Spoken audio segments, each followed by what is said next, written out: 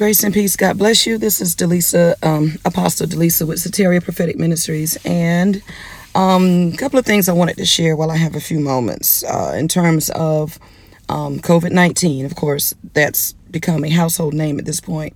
And I just wanted to share something that the Lord laid on my heart several months ago. I kept hearing the word Goshen, Goshen. And it's in reference to when, in the book of Exodus, of course, but this is in reference to when, when God provided Israel a place of protection, sort of a sanctuary, if you will, in, light of the plagues that were, afflicting Egypt during the time when God wanted his people. God was using Moses to lead his people out of bondage. And so I don't have a lot of time to go into the context of it because the message is more important than the methodology. And I really wanted to sort of convey this while it was in my spirit and while I had a few minutes to do so, that, for the last few months, and I'm not one of those great ones that claim I see and saw everything and heard everything, because I'm not, okay? But I do know that for the last few months, I've been hearing the word Goshen in my spirit, and I may have even mentioned it in some of my messages. I certainly have mentioned it in some of my teachings and in some of my conversations.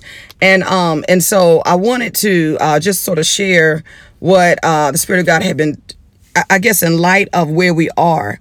The Spirit of God began to bridge, why he had been placing that word in my spirit. And so, there's a lot of panic. Folks are buying up toilet paper like it's it's going out of style. I mean, from department stores to warehouses, they're running out, and people are, they're panicking. And many of them are placed on quarantine for weeks at a time. And so I get it, for the most part, they want to stock up because they're unable to be out in the general public. I get it. And I think on the other half, there are people who are just, subscribing to the media hype, the media frenzy, media fear tactics.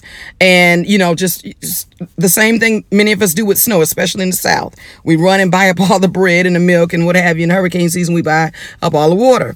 And so, it's a typical human behavior to want to hoard in times of crisis, because you want to look out for yours and protect yours and make sure, that your people are cared for. And I totally get it.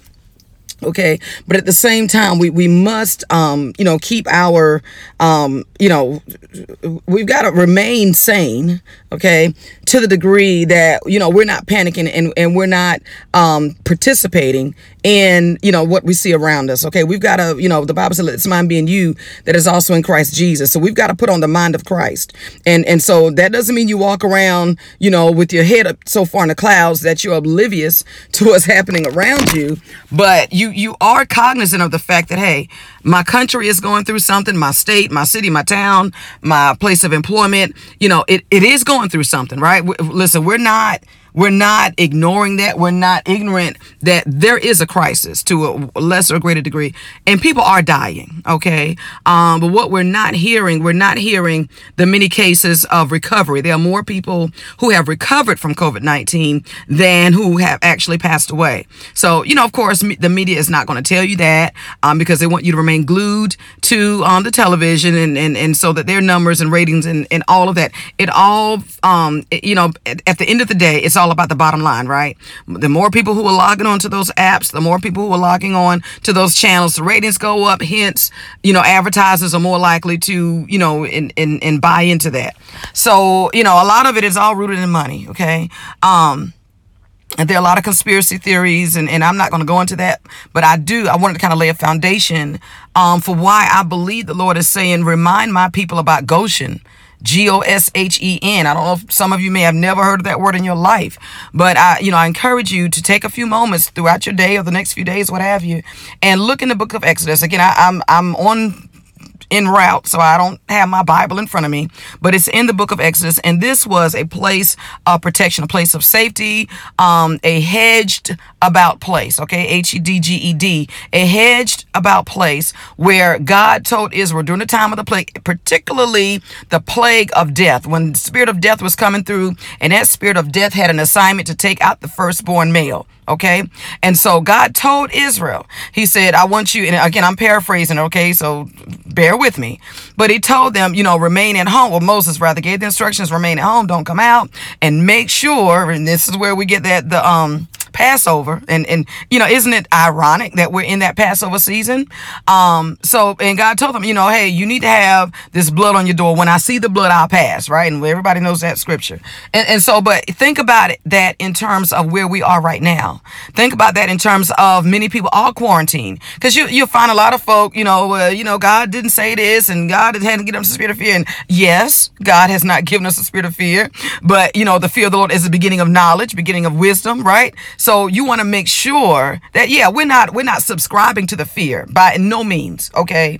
And I've already addressed my congregation in terms of, what the expectations are in terms of sanitation and cleanliness, which we should have been doing anyway. Right. I mean, it shouldn't take a virus to make people wash their hands. That's silly. So, there's something definitely to be learned as a result of this experience. Maybe we'll have more clean folk, and we can, kind of affect some of the other viruses, the flu and pneumonia, things of that nature. But anyway, you're gonna, it is not unusual to be placed on a quarantine. It is not unusual to be confined to a place, right, and not be able to come out. I saw somebody else saying, well, if you close your doors to the church, you should leave them shut, or whatever. And, if you don't, it's let me just say this, okay? Praise God. You want to be very careful about just, making statements, because what may apply to someone else may not apply to you. All right. So if you've got a congregation of young children, you've got an older congregation, if you've got a congregation of, hundreds of people, mass, what do you call a mega church or what have you, then, you don't want to be responsible, God forbid, of someone losing their life. I mean, how do you answer that? What does that look like? Because we say a lot of things, we talk real big, right? But then what if you get a call that, hey, pastor, so-and-so passed away as a result of COVID from community transmission, if you got something running through your church? So again, I'm not contributing to the panic, to the hype, and none of that media frenzy. I'm not contributing to it, but I am using wisdom. Okay. And so you have to, as a leader, as an employee, as a parent, whatever your realm of leadership is, you have to seek God individually and uniquely for yourself, for what he's telling you to do to keep the people of God safe. Moses sought the Lord when plague. And I'm encouraging the people of God to go and read it, because this is a plague. Okay, this is a plague, and things are different. We don't know how long it's going to be like that. We don't know to what extent it's going to, the impact is going to be. We have no idea. But I'll tell you what it is, right? So we want to be very careful about just saying things and letting things fly out of our mouths, that just because it doesn't affect us. Just because it's not in our community or not in our, immediate realm of influence, that we start to attack and judge others for the way that they are protecting their own. We have to be very careful about that. All right. One thing about the church that we've got to learn is we've got to learn how to quit devouring each other. And we're so good at that. We will devour. Even the Bible said, take heed how you devour each other, lest you be consumed. We will tear. If I have a pastor and he says, you know what, we're going to move our stuff online or what have you, I'm going to support that. I'm going to pray that he can keep his flock together, pray that they can put, some type of worship or something together, keep the people engaged. I'm not going to attack him, because I don't know what it took for him to make that decision. Okay. So in terms of Goshen, Moses did quarantine the people, quote unquote. They were confined to their houses until that spirit passed by. And so it may be that, you or me or us or we will be confined. I pray not, but that may be somebody's reality. But if that's the case, don't let people judge you. Don't let people, don't just turn a deaf ear to it, and just know you keep that blood covering over your house, over the doorpost of your house, and you trust God. You listen, right? You follow instructions. Okay, you listen to those in authority that have the experience and that have the background. We listen. But at the same time, you go to God and pray and you ask God, Father, what are is it time to stock up on tissue, or are we going to be all right? Don't follow what everybody else is doing. Go to God and seek him for yourself. So I'm going to leave that thought with you, people of God. Seek God for that place called Goshen. Declare Goshen over your job, over your city, over your family, over your church, over your people. Declare Goshen, right? And so that God can keep you hedged about while this thing passes. It will pass. COVID will pass through like everything else passed, right? We're going through we're going through a season. We're going through something. It is internationally. We're going through something, but just know that God has you. This is not the time to panic. God has not given us a spirit of fear. We know power, love, and what a sound mind. So we like to say he's not giving us a spirit of fear. You're right. He haven't given us the spirit of fear, but he has given you a sound mind. And so, sometimes you got to get off Facebook and everybody with their conspiracy theories and what they would do. And you know what? You need to go to God and find out, Lord, what are you requiring of me? What will it take to protect my household?